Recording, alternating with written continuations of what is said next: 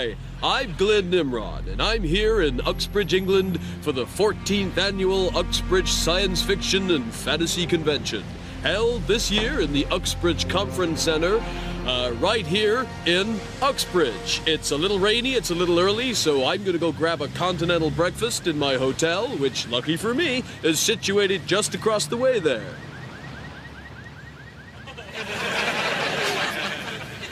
Come on, I'll buy you coffee. Galacticos, Peter Planet needs a hand, that's where we will be. Galacticos, bringing justice to the galaxy. The United States of America would like to invite you to come spy with me. Adventures looking in your window. Something out of the ordinary. Come with me now and let's explore the secret passions. I come see you're someone special. Masquerade, life is a masquerade, and every day charade that anyone can play. Jump in over your heart again, make a new start again.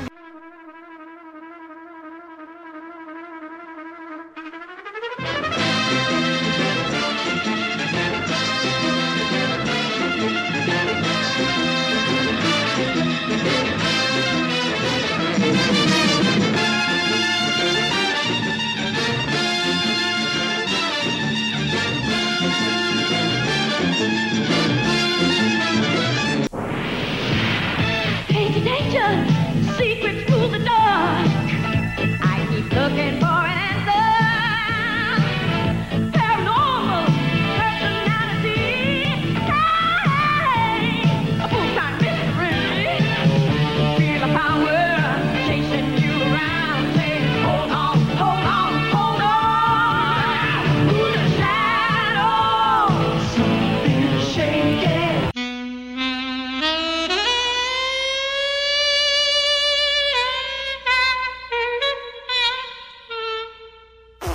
Erie, Indiana, day 45.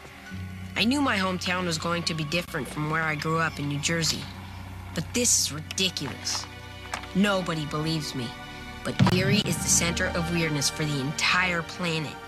Item: a guy that looks suspiciously like Elvis lives on my paper route. Thank you, little paper boy. Item: Bigfoot eats out of my trash. Item: a bizarre housewife cult in town has been sealing up their kids in giant rubber kitchenware so they don't age. And now, just when I thought things couldn't get any worse, I discovered that in Erie, even man's best friend is up to no good. When I try to tell this to my family, they just think I'm weird. Better weird than dead.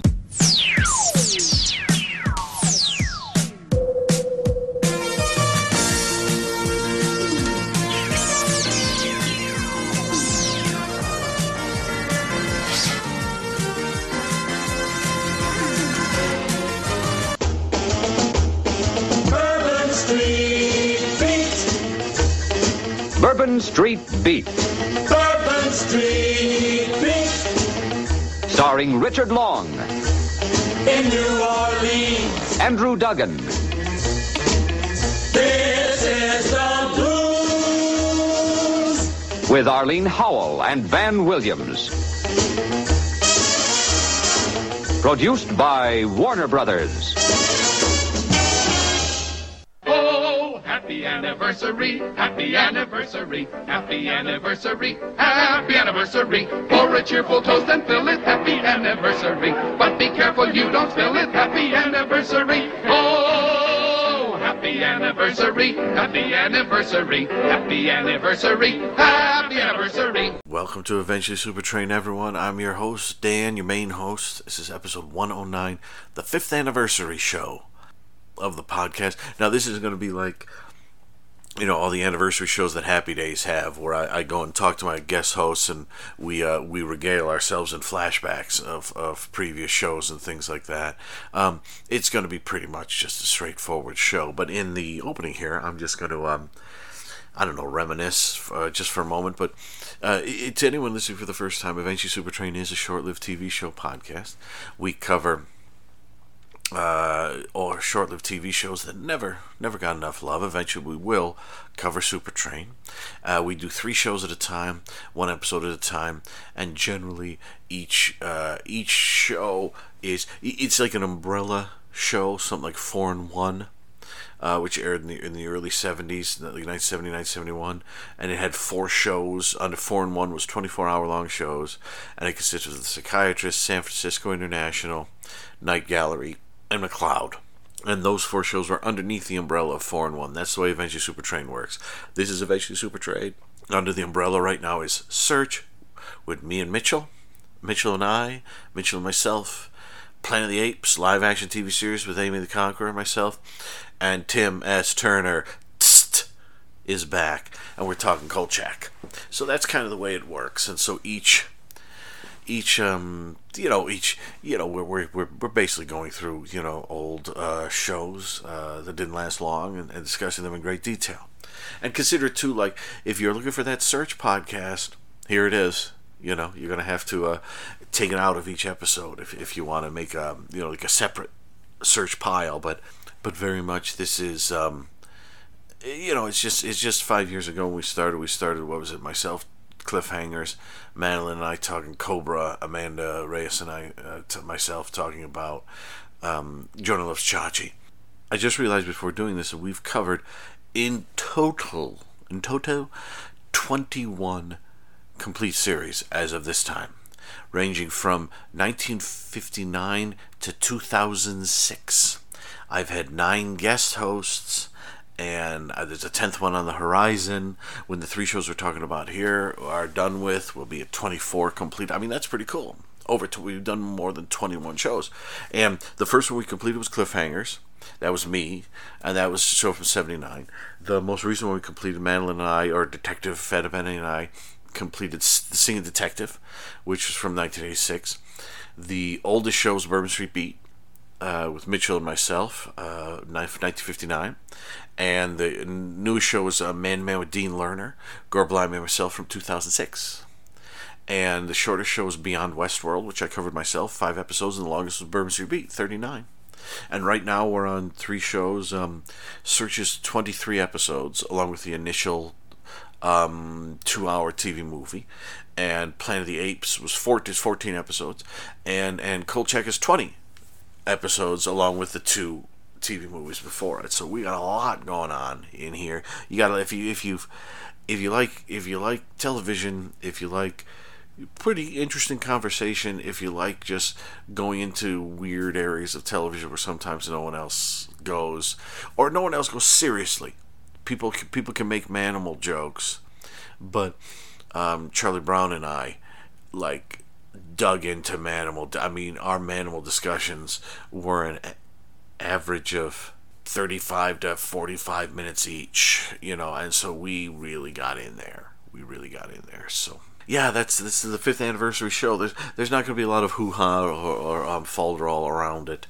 We're just going to go the way we normally do and have a good time. So let me just play a little blast of music, and then Mitchell and I will discuss episode 10 of Search.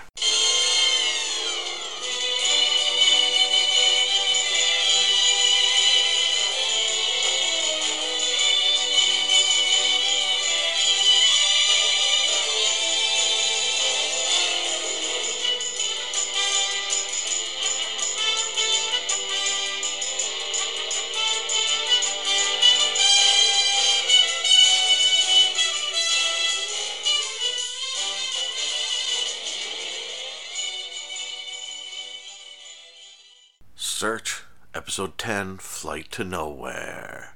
Starring Hugh O'Brien as another Lockwood episode, November 22nd, 1972.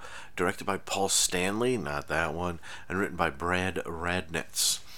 In this one, a friend of his who's a pilot who has his own plane, like a cargo pilot kind of thing, crashes somewhere near Reno. Everything, him, the aircraft, the cargo, and everything. And there are a lot of people who suddenly become very interested in him, and Lockwood is a little confused and wants to find him and find out if he's still alive.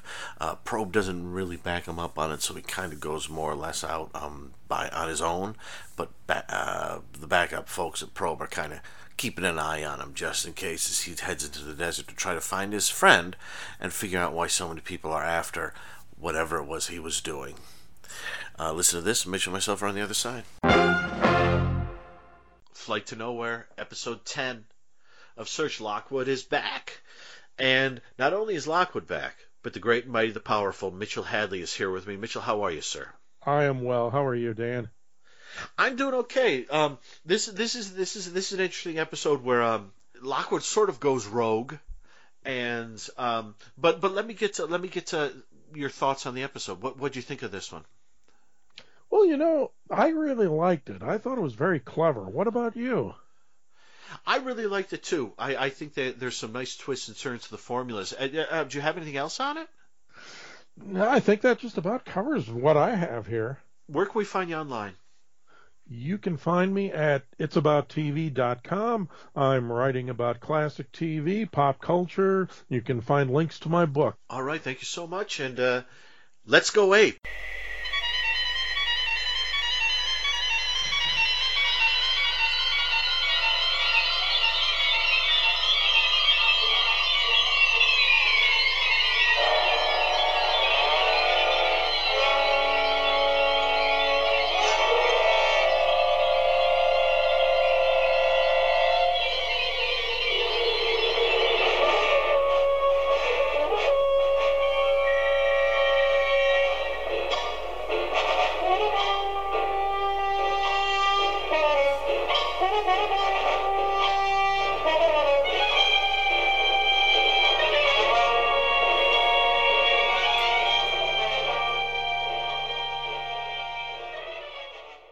Planet of the Apes, live-action version, Episode 7, The Surgeon, directed by Arnold Levin, written by Barry Oranger, October 25th, 1974. And this one, let's see, Verdon is shot by patrol of guerrillas, and so Galen and Burke take him to a medical center, obviously an ape medical center, where Galen used to know one of the lady surgeons, not the head surgeon, but one of the lady surgeon, and he's trying to get them. She knows that they're on the run. Galen's trying to get her to operate on Verdon before he dies, because he's got a bullet wound in his side, and she is very unhappy about all of this, and the head surgeon is very suspicious about everything, and as this is going on, Burke is sort of hanging out in a nearby group of humans who are very unpleasant, with the head guy being a real jackass and treating this one young woman really, really badly, and it turns out to be his daughter, and he treats her badly because it's something to do with a blood transfusion, and we'll go into exactly what's going on.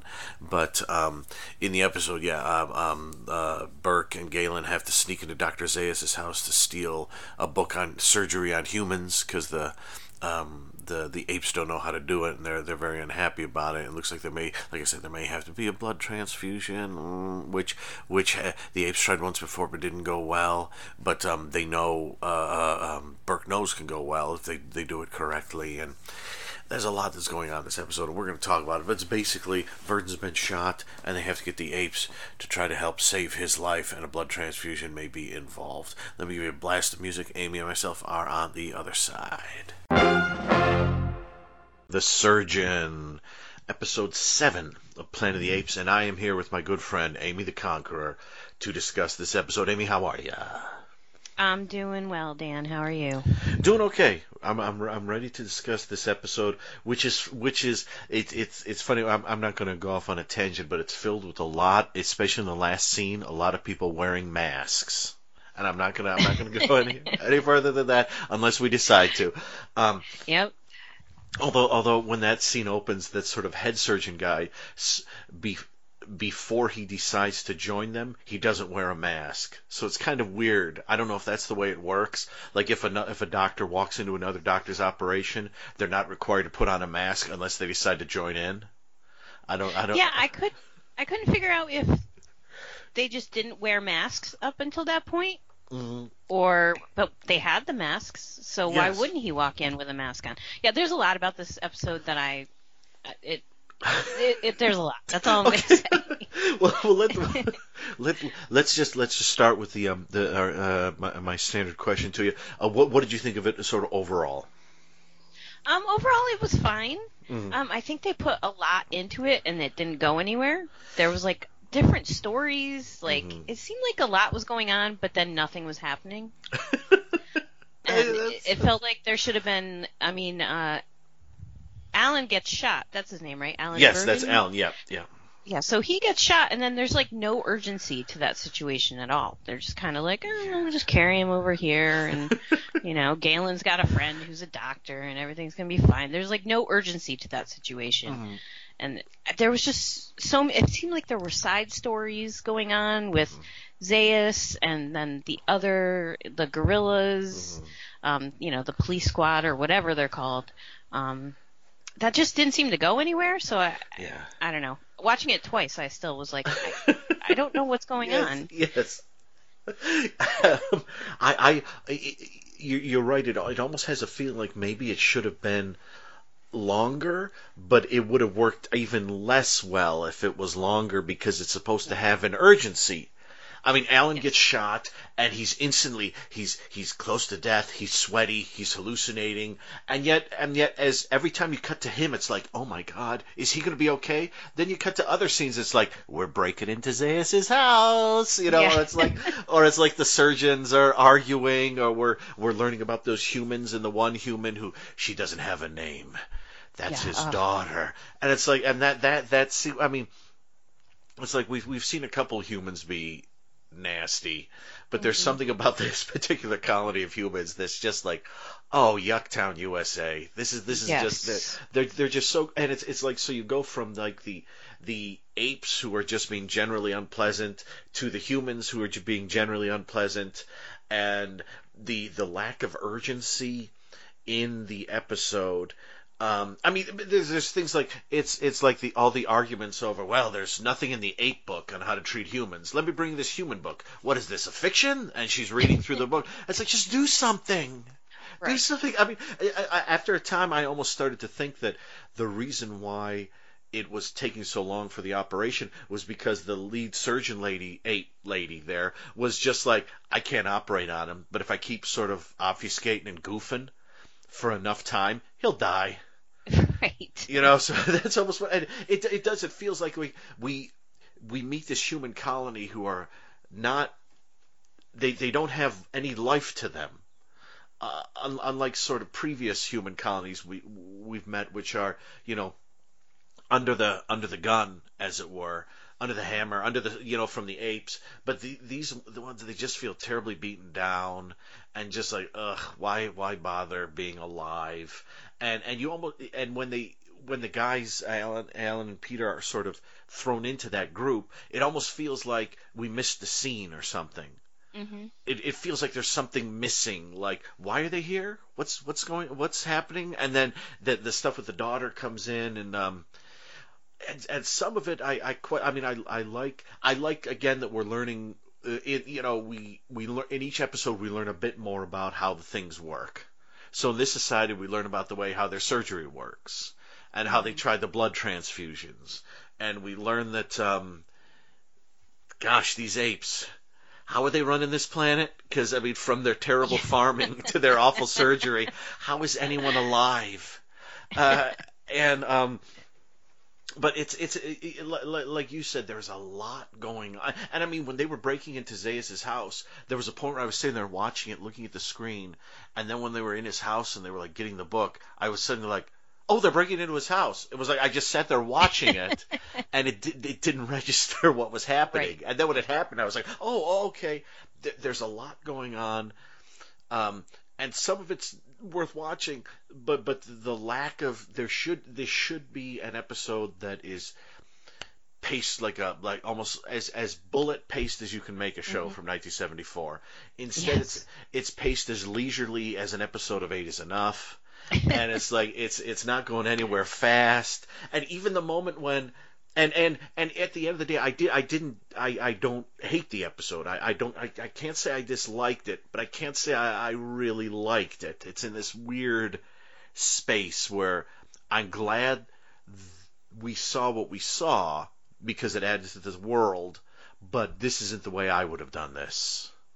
Right. And there was one more thing. Oh, and then we can chat together rather than me rambling. But there's just this moment too where it's like, I understand that the lady ape surgeon doesn't want to. Well, it's not that she doesn't want to experiment on humans, because they talk about having experimented on humans and stuff. But there's a moment where Alan is having a fever dream about, it's a world of apes. And he's sitting there and he's sweating, and he's got the bullet in his side, and she sort of calms him down, and then instead of saying sort of, okay, we're going to try to help you, she like rants at him for like 2 or 3 minutes. Like about humans and da-da-da and all this, that. Right. And it's like, what are you doing? I've never, I've had some doctors here and there who weren't great. But you know what? If the guy who took out my wisdom teeth, Dr. Lovelace, that was his real name, right before he began to take out my teeth, if he ranted at me about how much trouble it was to take out wisdom teeth and how much he'd rather be doing so, or something like that, I would have requested someone else. Yeah. So she didn't have the best bedside manner. Exactly. And it's funny because I bet you there's nothing in this 8 book about bedside manner. No. There's this whole section in the human book about bedside manner. What is this? What else do you have on this? What else did you like? What else didn't you like? Well, I mean, as far as didn't like, I did not like Kyra, and I found it really hard to believe that Galen would have had a relationship with this woman, yes, or this chimp, or whatever, because she just didn't seem all that nice, and she didn't seem all that helpful. Yes. Like you said, she's kind of like dragging her feet the whole time, and ranting about humans, and it's just I was like, why would Galen, who's an awesome chimp, why would he waste his time on somebody like her? Yeah, like I just. Like maybe she rubbed me the wrong way. I wasn't a big fan of hers. Yes. Though I think we were supposed to think that she was a good doctor and she was going to help, but they didn't really write the character that way. No. So I kind of just felt like, I don't really like you. Yeah. Just save Burden and let's move on with this. Yes, please. Yeah. And I almost felt like, as much as he's not quite the villain, but like the head surgeon guy was almost kind of a more pleasant character as far as the age went than she was, because he was like trying to make her dinner and kind of like courting her a little bit, and she was just like had some weird moments and stuff, and it was just you're right. I thought wouldn't it have been great if like Kim Hunter had played that character or something, And we could have just seen something, where we could have seen when Galen kind of shows up, he's kind of, it looks like when she first sees him, he's kind of in the corner of the frame. And at first, he kind of looks like he's hunched over like a cool guy, but then you realize he's a chimp and he's always kind of hunched over. But he's kind of there and he's like, hey, how are you? Not quite like that, but hey, how are you? And she's like, what are you doing? And it's like, and you never get sort of, even in the end when they leave, you never get the. I mean, maybe in med school she was super fun, or something. Right. Maybe it's years of actually being a surgeon that have made her like this. I don't know, but I almost wanted Galen to apologize to Alan Peter in the end and said, when she was an intern, we had some wild times. But yeah, it's tricky because she's meant to, she's going to be the one who saves the day in the end, and she's the one we have to get on our side. But she's a little too strident, and even when she is sort of on our side in the end, it's like like you said, it's almost like, okay, just take out the bullet, and let's go. Yeah, this chapter is done. Well, what did you like about it? What did Granny think? Oh, that's a tough one. Yeah, it's not that I disliked the episode. Like you said, I think it, helped the story or the world building. The whole sort of, world, yeah. Like it helped move that along, and you see a bit more into that. But I mean, a lot bothered me where, this is one of the first episodes where I actually had to yell at the screen a couple times and say not so nice things. Because this is the first time that I remember in this series that we saw a human woman as a character, not just an extra. And the treatment of her is just so bad. Yes.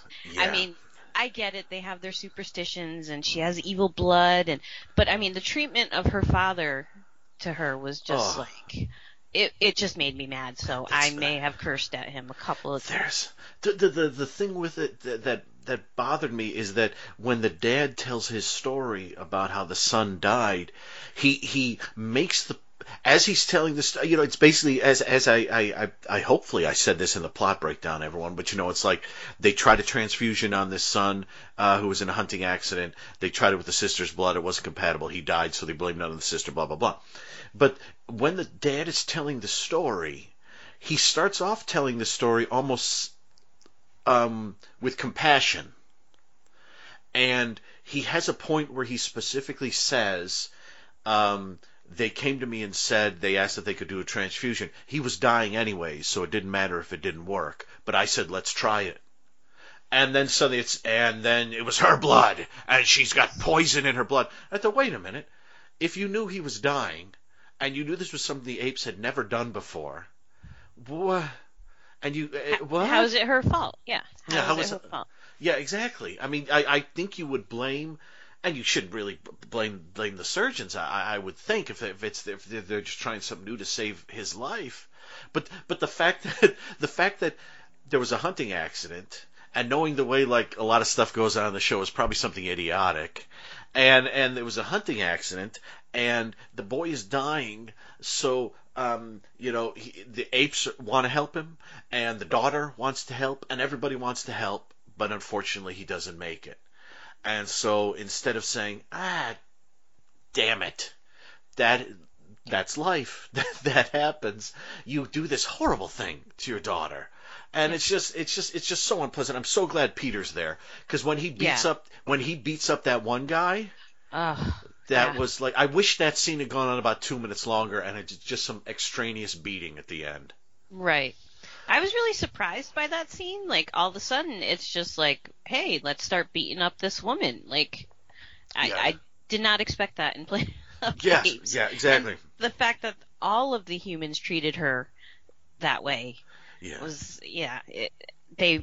not a good group of humans to be hanging with. No, not at all. No, and it's funny because you think like, the humans would try to, take what they have and make the best of it, and just try to be, I'm not saying they should all be standing around singing or something, but like I was thinking of the Who's in Whoville, or something after the Grinch Steals Christmas, but you would think, if I hate to say life gives you lemons, you et cetera, but hey, pardon my French, the humans live a pretty shitty life here.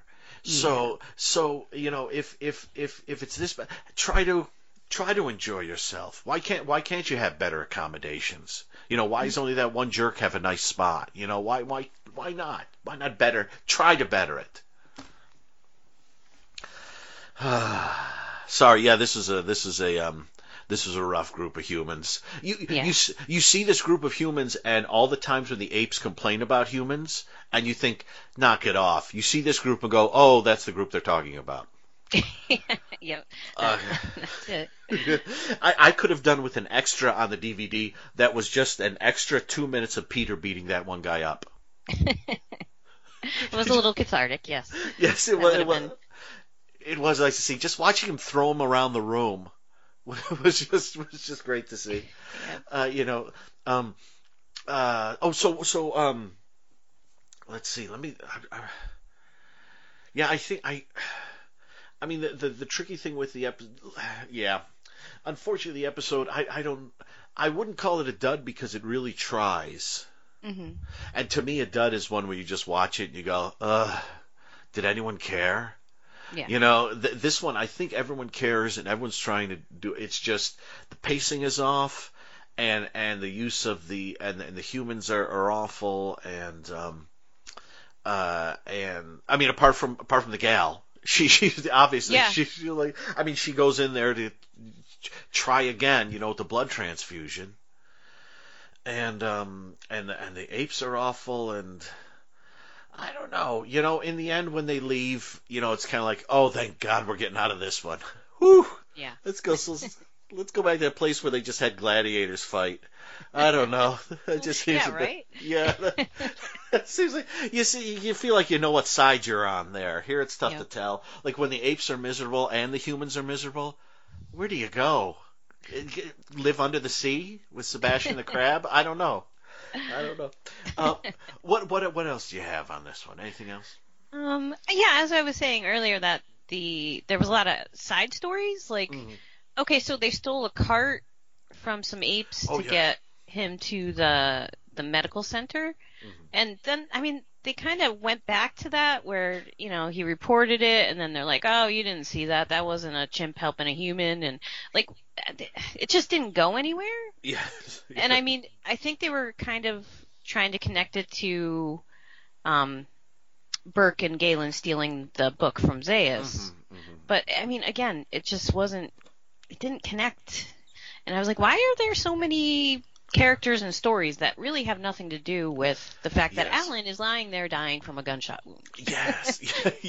Yes. Going back to that whole lack of urgency thing. Yes. Well, and then he does die, and they kind of gloss over that, and they he comes back to life, or he only dies for a minute, but it's like you feel like that should have been covered a little more. Yes, and no, you're right. When you get there's kind of not a long scene, but that scene with the I think is the gorillas. Like, did you really see him? Yes, I did. And that ape, and you're sitting there thinking, is this necessary? With you actually have a lot of stuff going on. I'm wondering if it's like padding or something. Like maybe the script came out too short, and it was like, well, what do we add? Well, they beat up that one gorilla and stole his cart. Okay, well, let's show a scene where he reports it to the authorities. Oh, that's fantastic.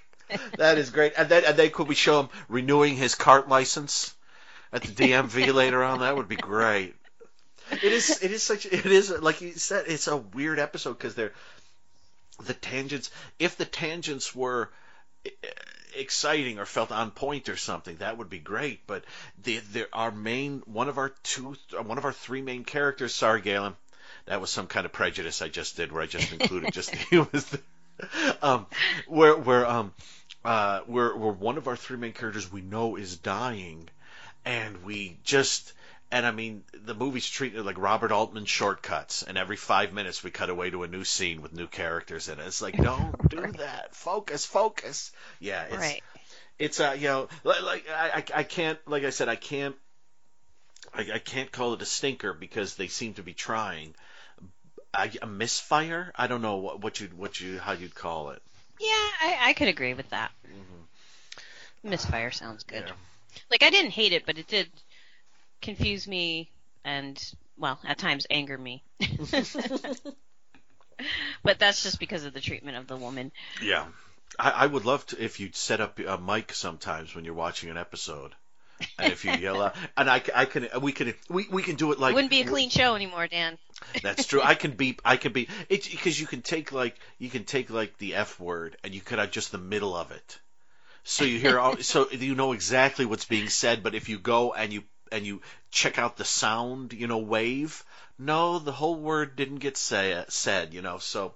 And but that would be fun if we could just we did one where you just like every couple of minutes after talking you just hear like it would just cut to I'd say something like, so Amy, what did you think about this? You son of a bitch, and then you just start talking or something like that. I gave you a little southern accent right there. But that would be fun if there was just random yelling from you throughout the entire episode. Maybe it's something to think about. We still got a lot more Planet of the Apes to talk, folks. Right. Although we are now halfway through, right? Yes. Yep. Wow. All right. So I guess let's wrap this one up. Do you have anything left on this one? No. I will tell you what I wrote in my notes though, as my last line for this episode. Mm-hmm. I wrote, all is forgiven at the end, ? Screw that. So that just shows how I was feeling when I wrote the notes and Yes. watched this, because all of a sudden he's like, things are going to change, the father talking to his daughter. You know, like, she deserves to, you know, be mad at him for a long, long time. Yeah. So that's- just like, oh, okay, you saved him, and now your blood's not evil. We're all good. Yeah, You're my we're- daughter now. You come can say on. your name. Yeah, please. And I won't yell at you, and I won't let the other humans slap you around. Right. Yeah, that's yeah, no, there's I don't you know, I don't want to put forward this theory yet, maybe in a couple episodes, but I have a theory about how I feel like the show was meant to go if it had gone on for several seasons. And I'll give it to you in a couple episodes. Let's make what's next? What's the horse race. In the horse race, I'll give you this theory that I have. Okay. Because I don't know if it fully is held out yet. But the first 7 or so episodes seem to say this. So I guess let's wrap this up, and I'll just say that it looks like when the two surgeons are having a meal together, it looks like they're drinking from having a big beaker of Tang. Yes. I don't know. That was the apricot wine. I was like, that was the apricot wine? It was funny because that's mentioned, and then the whole time I kept thinking, oh, that's Tang. I wonder if that's really strong. So I guess, Amy, if that's all you have. Yep. That's all I have.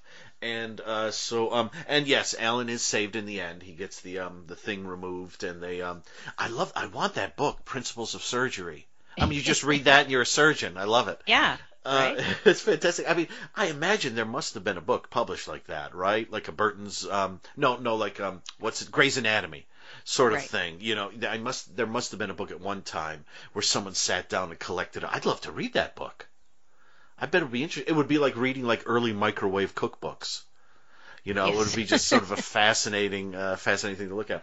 So, Amy, where can we find you online? You can find me on Instagram at Amy_the_conqueror.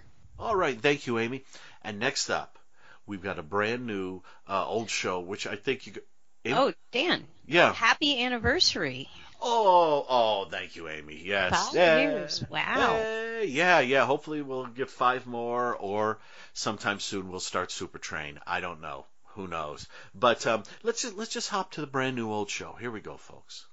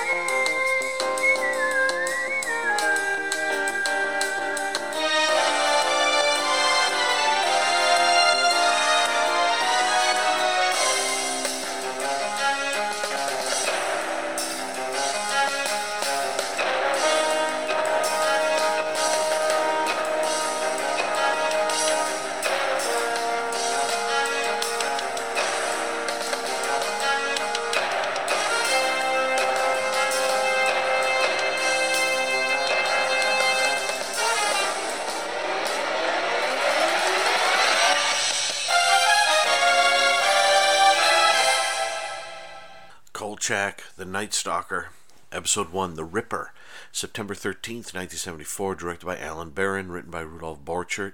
I will say, although I forget if we mentioned it or not, but it's kind of interesting that, the Night Stalker is the vampire, not Kolchak. So the fact that it's kind of called Kolchak, the Night Stalker, isn't that a little weird? I guess. I don't know. It's like the Thin Man, right?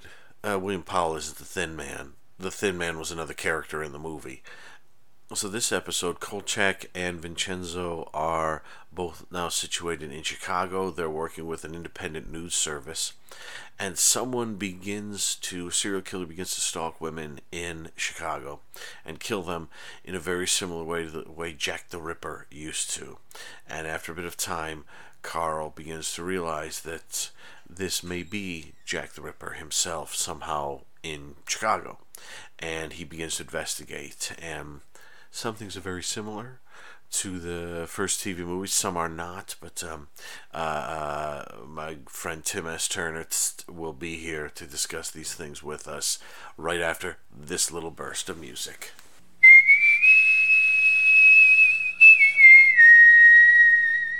The Ripper. Here we go, folks. We are now officially into Kolchak, the show itself. We've left behind the 2 TV movies, although watching The Ripper, you would think possibly that the creative team behind the show have not left behind the first 2 TV movies, but we'll talk about that. So we're The Ripper. I gave you a little breakdown. We're in Chicago, and I have here with me, you may know him from discussions of a rather portly detective and his good buddy, Matt Houston. I'm kidding, but his good buddy who... We talked, I think it was last year, correct? Yes, I'm so lost in time now, but the person I've got here is Mr. Tim Turner, and he talked Nero Wolfe with me previously, and now we're going to do some Kolchak talk. Tim, how are you? I'm good, Dan. How are you doing? I'm doing okay. Let's dive right in, because we've already talked the 2 TV movies. We've already done our background with Kolchak. So, as someone who, I don't know how you first watched the, well, let's just maybe since this is the start of the series, did you, because the way I did this originally was I watched the 2 TV movies and then The Ripper. I watched them in order. Did you do that too, or did you come at them in another way? Let's see. The original Night Stalker, I think that was 71, 72? I believe so, yeah. I say 71. Yeah, I think that the 2 movies I was a little too young for. But I was about 7, and my mom watched the series, and so that's when I watched it from the beginning. Oh, that's awesome.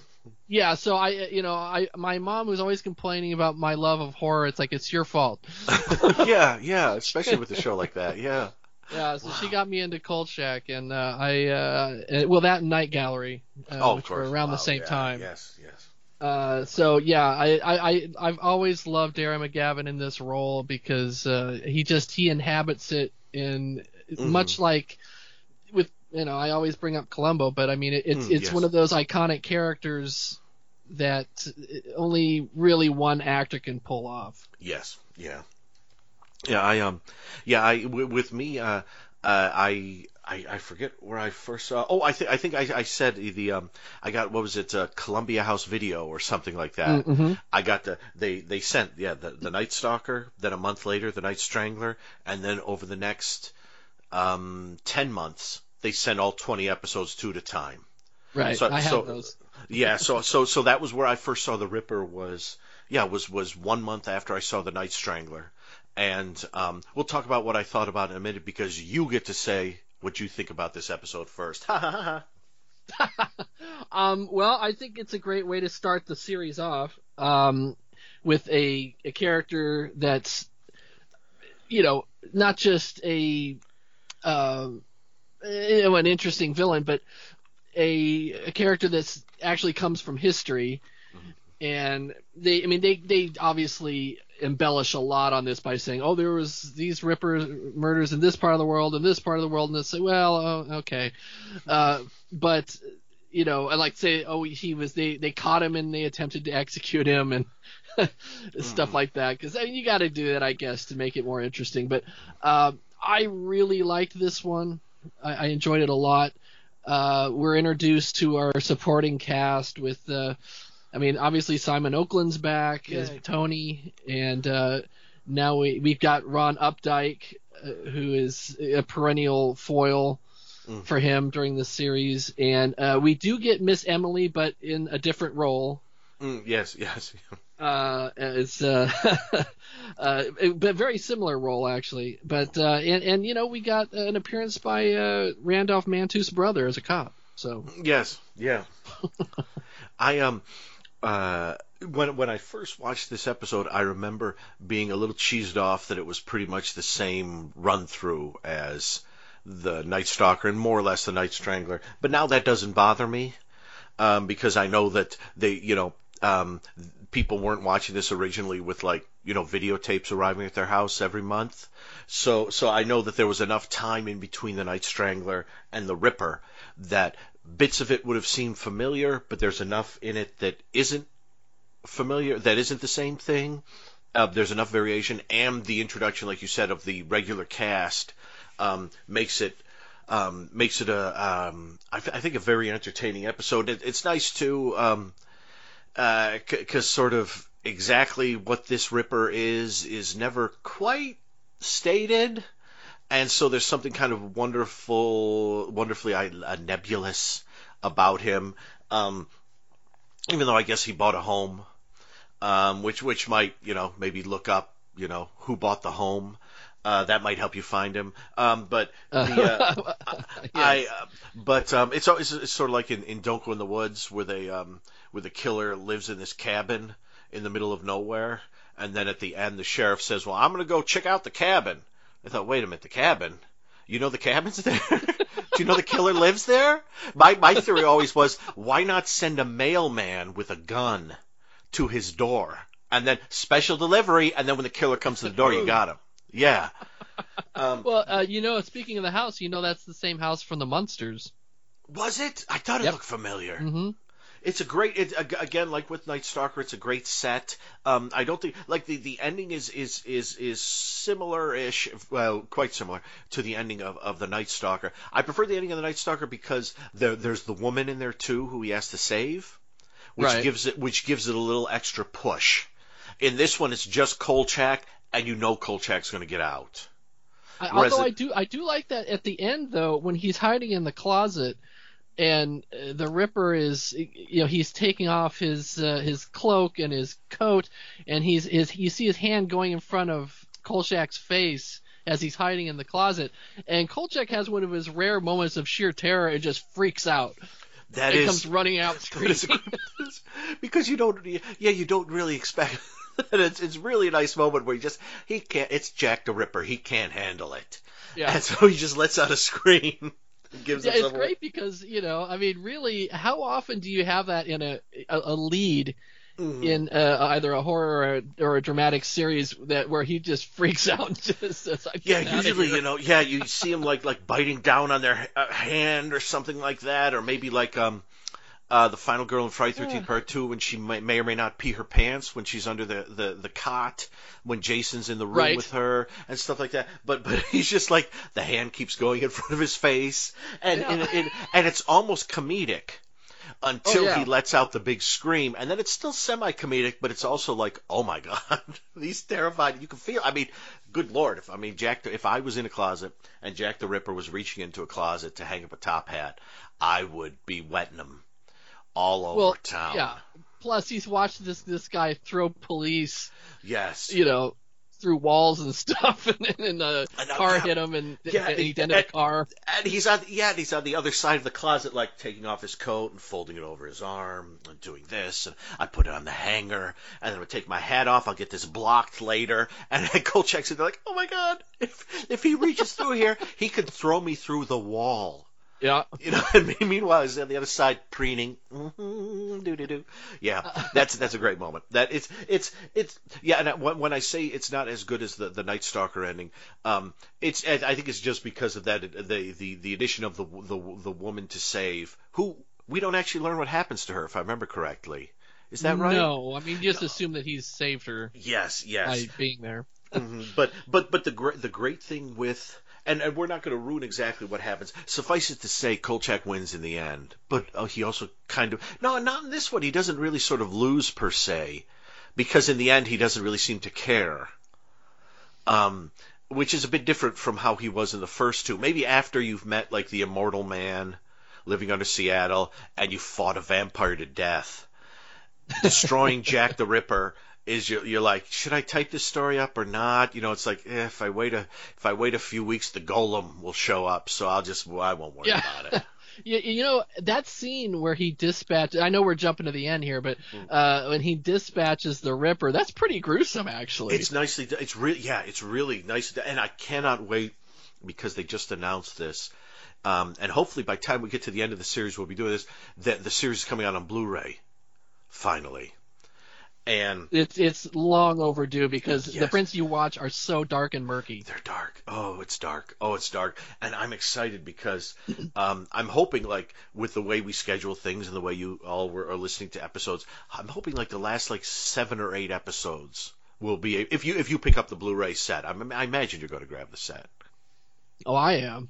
Oh, me too. Oh, yeah, me too. Okay, Absolutely. so I'm excited to get to the point where we can watch this in blue because there are quite a few dark and murky moments in here, and the final sort of chase and final moments have a few bits that are just a bit too dark. Yeah. And and so I am excited if Kino Lorber does as nice a job. I think they're putting it out, right? I didn't just They speak are, out of yeah. turn. Mhm. If they do as nice a job with that as they did with The Master, the Ninja series with Lee Van Cleef and Timothy Van Patten, Yeah. and with the Buck Rogers, Gil Gerard's Buck Rogers, then this is going to be a hell of a set. Yeah, I'm looking forward to being able to see the stripes in his seersucker suit again. Oh, yeah, it's going to be great. I can't. Yeah, I've actually got it on now during one of the scenes where they're the Ripper's up on a roof and they're chasing him around, and it's all just. And that the Ripper does that great leap onto the construction site where that great stunt where he leaps across the space onto a girder. Right. Oh wow, that's a good stunt. That's like one of those that like we're down on the ground and we can see how dangerous it is, but it's almost a little too far away because I'm sure someone would be watching and going, oh, okay, he did a little jump. No, he jumped across this space and there's nothing there. There's nothing there. Yeah, they had some good stuntmen on this show. Yes, they really, yeah. Did I finish? I'm sorry, we went off on the Blu-ray tangent there. But not a tangent, because and I've had this happen on more than once on the show. The Immortal didn't come out on Blu-ray, but when I was talking about The Immortal with Christopher George 5,000 years ago, about like 9 episodes in, they announced it was coming out in DVD. So like the last 3 or 4 episodes, I was able to watch the uncut episodes on DVD, which was a lot of fun. I wish I could have gone back and rewatched the whole thing. The show isn't quite that good. I enjoyed it, but it's not quite that good. What else do you have on this one? Well, I think that this episode it establishes the blueprint for the rest of the series, which is, we see a couple of murders. Kolchak gets involved. He does interviews with people like to find out about whatever the monster of the week is, and then we have our final confrontation with him alone in whatever desolate location. And of course, his film always gets taken away from him or exposed or whatever. He's always screwed somehow. Yes. Mm-hmm. And it works. And I think, like you were saying, things were different back in 1974, where it's like, okay, we're not binging these things like 5 episodes in a row. I think the only drawback that I've ever felt with this series is it feels like each week's a reboot, in that there's no collective memory. Yes. By McGavin, like, oh God, how many more of these monsters am I going to encounter? It's always like it's something new. Yeah, I think it just happens once. It only happens in The Vampire. Yes. Mm-hmm. Where it's an actual direct sequel to The Night Stalker. Tony never really seems to recall any of the other monsters either. Yes. But that's fine. They expand the Kolchak character, and he's got some great lines. There's this kid that comes in and makes fun of him because Tony has gotten pissed at him and assigned him to follow through on all the Miss Emily letters. Oh yes. Mm-hmm. And he's like, "Go play with your pit bulls." And it's such a great line because Carl's not a warm person. He's a guy. He's got his job. He loves the thrill of the hunt and getting that story. And everybody else is either a means to an end or get out of my way. Yeah. Kind of thing. And so stuff like that. And like later on, we meet this rival reporter Jane Plum. Mm-hmm. Played by the great Beatrice Colin. Yes. From Happy Days and Wonder Woman, introduce him. The first thing he says in his voiceover is, "Jane Plum is fat." Yeah. Thank you, Carl. Yeah, he was really, and then they do kind of overdo it maybe a bit with. She's not really that overweight either. No, she. I mean, this is like a year before she's doing Happy Days. If you saw her on Happy Days, it's her. It's she looks exactly the same. Yeah.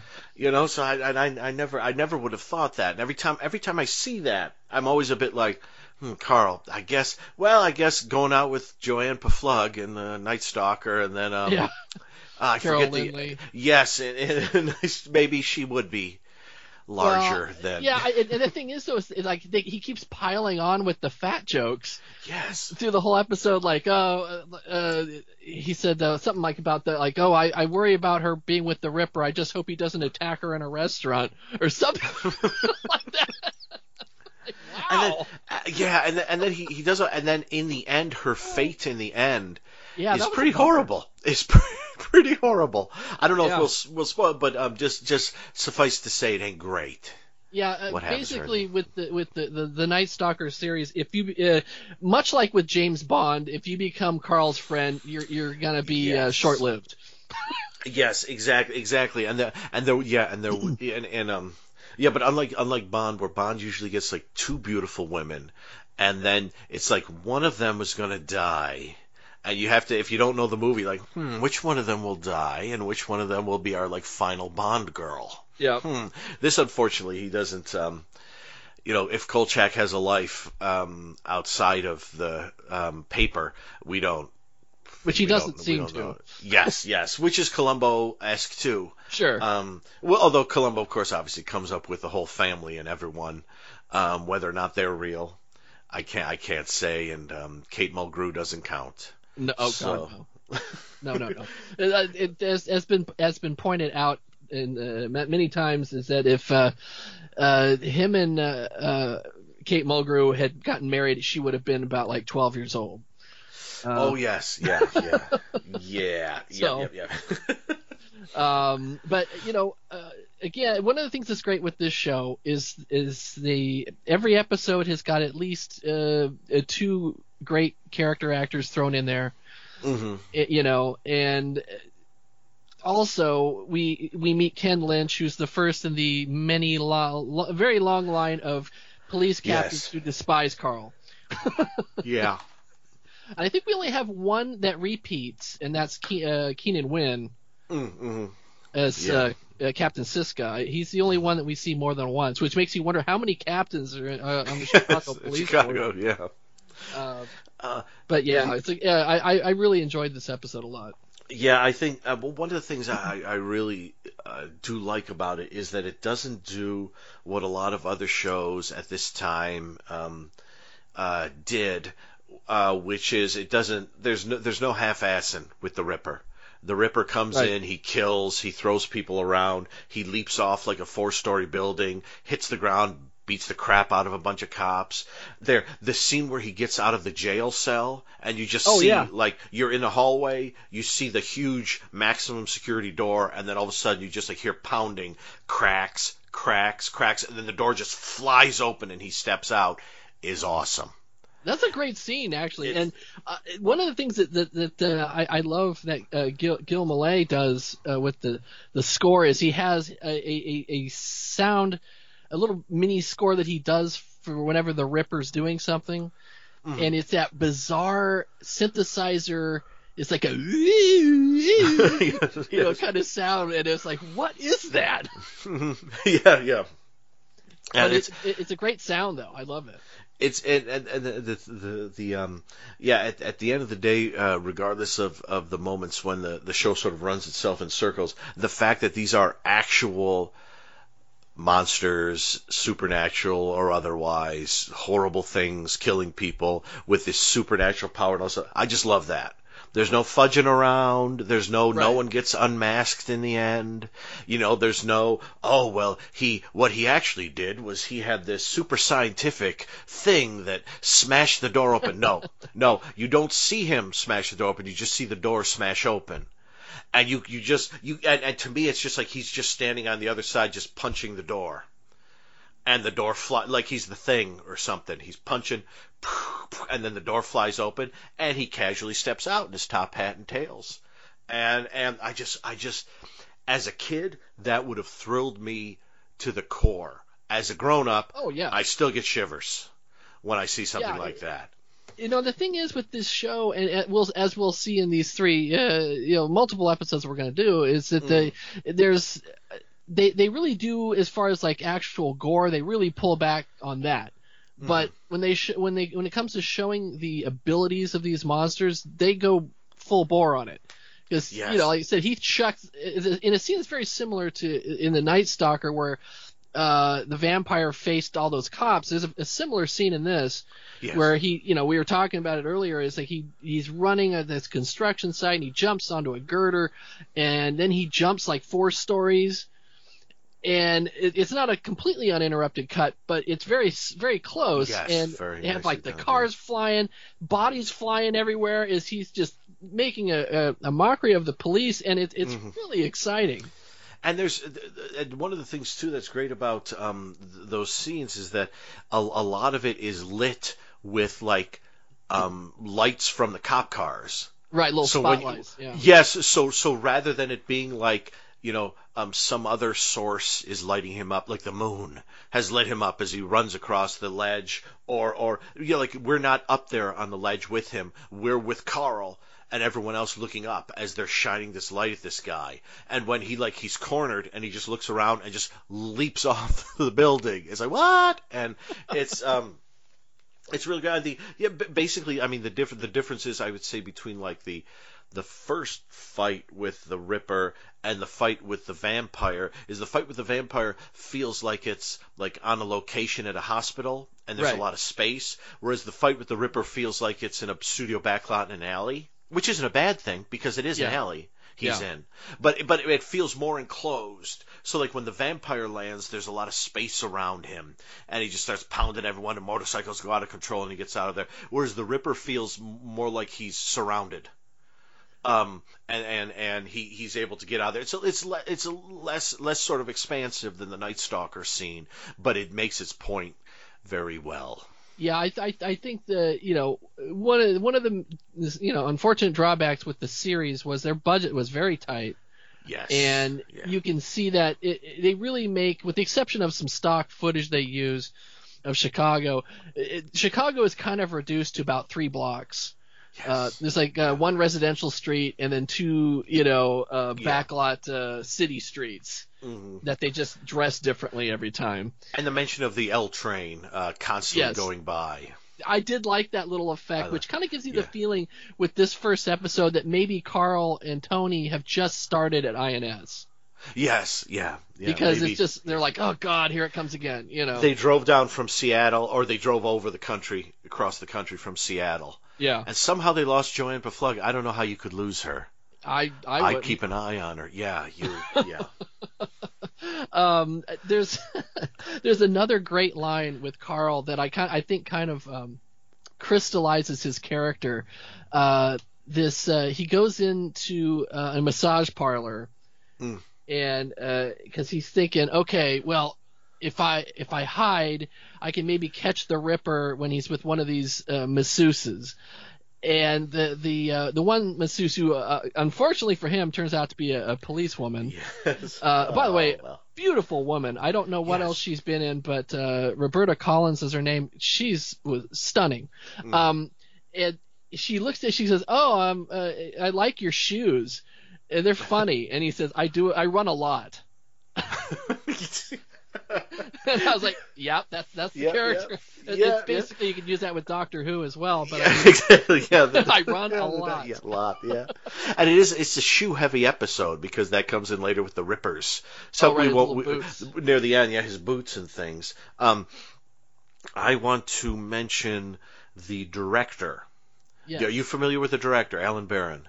I really am not. It's kind of even though he directed several episodes, he's not someone I'm familiar with. He directed a ton of television in the 70s into the 80s. And as you can see from this episode, I think this is a really well directed episode for what is clearly a smaller budget and what would have had a much quicker schedule. I think he handles the small version of Night Stalker, Night Strangler. I think he handles it pretty darn well.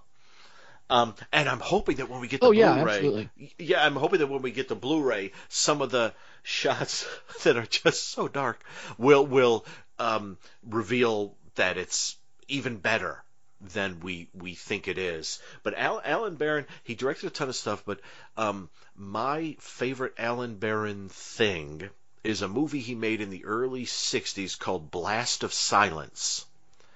And he wrote, directed, and starred in it. Oh. And originally Peter Falk was meant to be the star. But Peter Falk, whatever, I forget that there was a movie Peter Falk was in the early 60s that sort of set his career going, that he got the job for at the same time. Oh, is that when he played a gangster? Yes, it was a gangstery type thing. Yes. Yes. I can't remember. I forget the name, movie, but so Alan Barron started it himself, and the premise of Blast of Silence is basically it's Christmas time, it's New York City, and it's one of those it's one of those things where it's like we need to take care of this politician. He's been screwing up. So I called someone, and they're sending in like Detroit, and like the name. I think Freebie and the Bean does that, where it's like, he's from Detroit. So they refer. I forget where the character is from in Blast of Silence, but he's a hitman who gets paid a lot of money, goes around the country killing people, and he is sent to kill like a mob guy who is getting out of hand and is about to get caught by the blah, blah, blah, blah, blah. And so it's Christmas time, and he used to live in New York City, and he comes back to New York City, and he tails the mob guy, and he's also going to kill him, and he gets involved with all sorts of weird people, and he also meets some people who he kind of used to know when he was there, tries to sort of cultivate a relationship with them, but when your life is a hitman who gets sent from one corner of the country to another, gets handed a briefcase full of money, you shoot somebody and then leave, you don't cultivate relationships that well. And it's a beautiful movie, and it's Criterion put it out. Oh, really? Okay. They haven't put it out on Blu-ray yet. It's only on DVD, but it's called Blast of Silence. And the weird thing about the movie is that there is not constant, but there is quite a bit of narration in it. And it's stuff like I forget the guy's name. We'll call him Tim Turner. And so it's like, hey, Tim Turner, you're going to New York City to kill this guy. What do you think about that? Huh? It's just this strange sort of narration, like you remember walking down these streets when you were young. But what about now? The Christmas lights, the holiday makers. It's this constant like accusatory narration, very hard-boiled.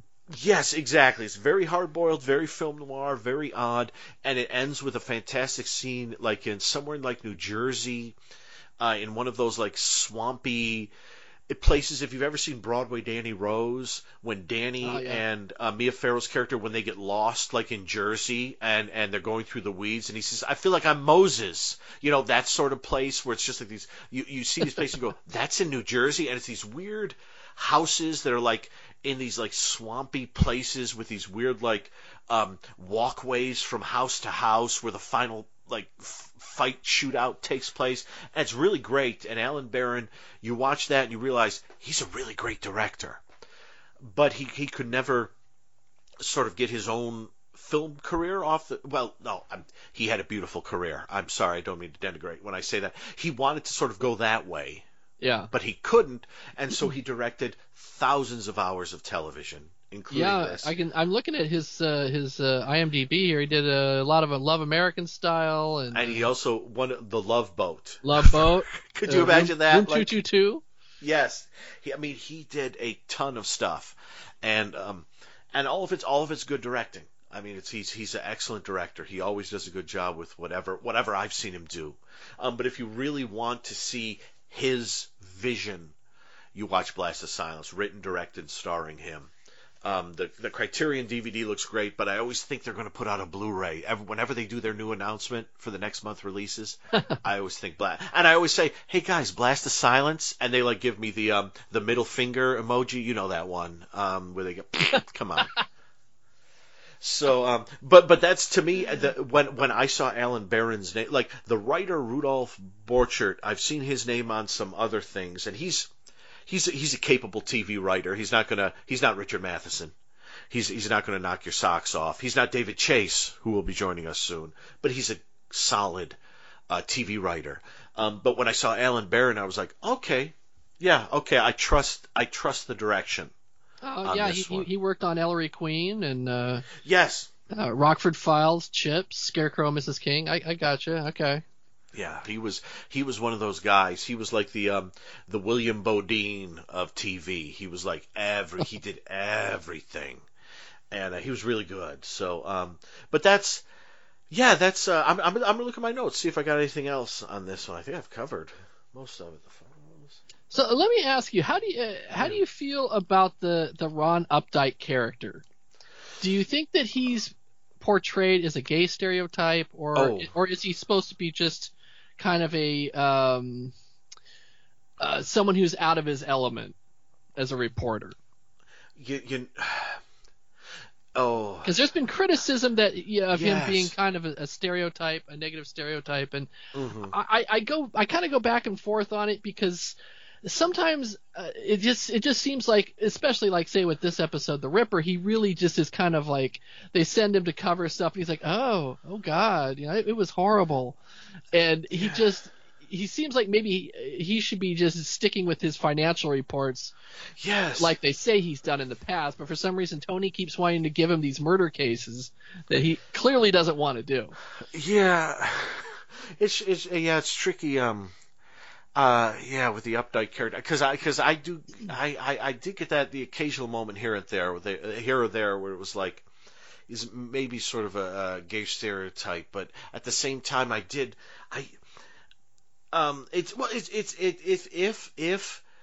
if Kolchak and Vincenzo have maybe sort of just arrived, maybe this is the first time like Updike has encountered anything like this, and these guys have already encountered stuff like this. Yeah. So it's like, it could be just like when Vincenzo is sending him, it's like, yeah, just go do it. You're a reporter. You'll be fine. And to be honest, I would probably, from what I know of what the Ripper did, I would probably be on the side of Updike with much of what's going on. But yeah, it's interesting. I know I'm honestly not quite sure where I stand with the character of Updike yet. I may have to get back to you. I feel like he's like Updike, like as a character, felt like he was getting on a different reporter type show. This isn't Lou Grant or something like that. Right. Where am I? What's going on? We're zombies werewolves? What's happening? Yeah, he wandered in from the front page and. Yes, exactly. What do you mean the Ripper's here? Yeah. Yes, exactly. Yeah, wound up in the Addams Family or whatever it is. And he's I don't know. I understand that there would be a guy like that there, and I don't quite know why Vincenzo is sending him to do that stuff when clearly he shouldn't be. And I don't mean like he should. I don't mean like he shouldn't be like, don't send him. He shouldn't be because that's not his thing. If he's the financial guy, you don't send him to murder where kidneys have been removed from a body. That doesn't. Could you imagine like if you watch CNN or like, God forbid, if you watch like Fox News or something, sending someone who comes on who just does the stock market report, sending them to like the scene of a gruesome murder? You wouldn't do that. Let's send Al Roker to cover the Ripper. Exactly. Exactly. You wouldn't do it. And so, maybe they've got a small staff. I don't know. It's fine. I get that it just can't be the two of them. There has to be other people there if they want it to continue. But I think the tricky thing with Updike in this episode is you don't know why he's there. Because he doesn't really, he obviously, he contributes some notes and things. But, and is this, and I forget, I didn't write it down, is this the episode which has the line, go to the John, Updike? No. Which one is that? Oh God! I think it's Is it a the later zombie? one. I It's think it's one of the ones we watched here because I remember seeing it in the subtitles, and I'd never seen it, and I yeah. never realized it before. And I was looking at the subtitles, and it says "Go to the John, Updike." I was like, "Oh, shut up! You really did that joke?" So it's in one of these. I don't remember which, but I won't say it here. We'll talk about it next time. Yeah, one of the things that's great with this as a pilot, we really get the feeling that the INS office, that this is a real, it looks lived in, the set design is great, and they always remind you every once in a while that the L is there, and you can hear it in the background, and things shake a little bit. I think it's a really strong start to a series that unfortunately only went 1 year. But I mean, really, after the 20 episodes that they do here, they'd really have to be stretching to find stuff, I would think, because they pretty much cover every classic creature, and then they even come up with some from mythology that are pretty cool as well. I don't know where it could have gone in a second season unless they started doing more like story arcs. Yes, if they started doing multiple episodes, or they started linking things that happened in the first season into something that happened. Yeah, and I'm going to mention this in episode or two. I'm going to mention the X-Files and sort of the way the X-Files was finally able to take a show with a format like this and expand it. Right. And because this. Well, that's for another episode. But yeah, I think this is a great opening episode because it has enough to give you that the show is going to continue from here, and it actually does. Oh crap! I wasn't going to mention the X-Files, but I'll just do it real quick. The first 2 episodes of the X-Files, the pilot and Deep Throat, are end basically like the pilot ends with well, Mulder, we almost found something, but we found nothing. Let's go. And then Deep Throat ends with Mulder actually being operated on to forget something that he saw. Mm-hmm. So if you watch the first 2 episodes, you think, I remember thinking this when I first watched them on DVD, why am I watching this? What's the purpose of watching this show where they learn all this stuff and then it either vanishes or they're literally operated on and made to forget? But the great thing is the 3rd episode, Squeeze, which has the guy Toombs who could squeeze into all the vents and everything, that actually has a proper ending. So the moment you get there, you're like, oh, okay, they can give us an ending that isn't just, why am I watching this? This is so depressing. And they do that a lot in the show, but they still also have episodes that end with, oh, they missed it, or that kind of thing. And the one thing I like, one of the things I like about the end of The Ripper is that, the 2 previous times, Kolchak saved the day, saved lives, and then got thrown out of town. In this one, he does the same thing, but they do that thing where when they examine the place where the Ripper was killed, they found nothing but clothes. So Kolchak is like, okay, Kolchak, get out of here. What are you doing? Kolchak goes back to work, and he's like, okay, we're going to let this one ride. I know it's sort of nice that it's like, it doesn't end with, Kolchak, we found this body, and we want to throw you out of town. Oh, no. It ended with, okay, he saved the day, but in saving the day, something happened that destroyed the body, and so the cops are just like, get out of here, you crazy guy. And you can see Kolchak doesn't care that they think he's crazy. He just wants to save the day. And so when it ends, it's not like the end of Night Strangler or Night Stalker, where you're like, oh no, they're throwing him out of town again. Well, at least Joe Ampeflug was in the car with him in Night Strangler. But yeah, the Ripper has that bit of moment right there at the end that can carry you on into the next episodes. Kolchak has sort of everything taken away from him, but he did save everyone. We know that. He knows that. And at this point, that's good. Let's go to the next episode. So I like that. Yeah, it really very a sharp introduction to the series, I think. And I think if you let's say you hadn't seen either of the TV movies, I think if you were a horror fan, it would have hooked you immediately, I think. Yes, I agree. So let's wrap it up, Tim. Where can we find you online? What's going on? Where are you right now? Well, we are my partner Kelly Hogaboom and I do a podcast called Beauty, the Beast, and the Bees, where we generally cover B films and genre cinema. This month, I think about the time this episode comes out, we're covering the Vince Vaughn film Freaky, Space Hunter Adventures in the Forbidden Zone, and a little film you may be familiar with called Pieces. Nice. Yes, I can't argue with the beauty of Pieces. It's glorious. And you can check us out on either iTunes or SoundCloud, and we also have our site bbnbs.net, and we also can be found on Facebook and Twitter and Instagram, and we have recommendations and stuff on there for everybody. So check us out there. Thank you, sir. And Kolchak has begun. Next up, the zombie. But next up here is this.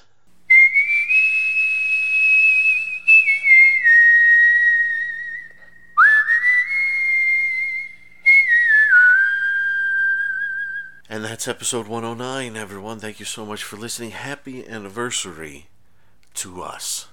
Thank you for listening. Are we gonna do another 5 years? I don't know. Does the world have another 5 years in it? I don't know. But we're gonna keep going. We got shows lined up. We got guest hosts lined up. We're gonna keep cooking along, and I think you're gonna continue to enjoy it. And thank you everyone for listening, for supporting the show. And let me just throw out, as I always do, let's see, at eSupertrain1 on Twitter, eventually Supertrain on Facebook. Feel free to follow, feel free to join in, feel free to say hello.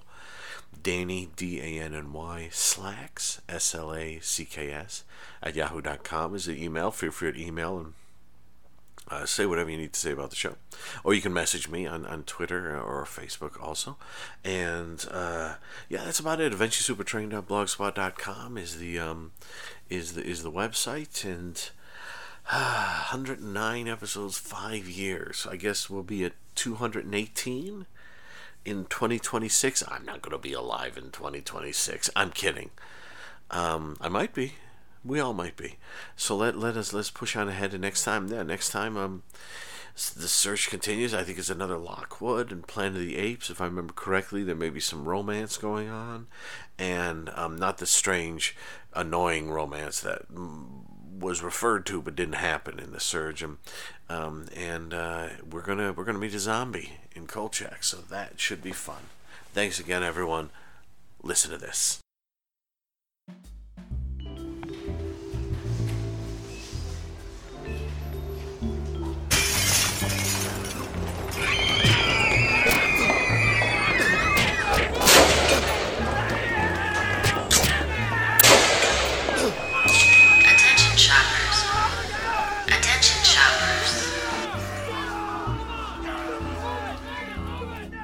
Enter the world of Holei, Red Brown, and so many heroes named Steve. 80s Action Movies on the Cheap is filled with insightful reviews about the films made during the decade that gave us big hair, shoulder pads, and yuppies. This book is an excellent guide through the action movies that didn't quite make blockbuster status, or in some cases, any status at all.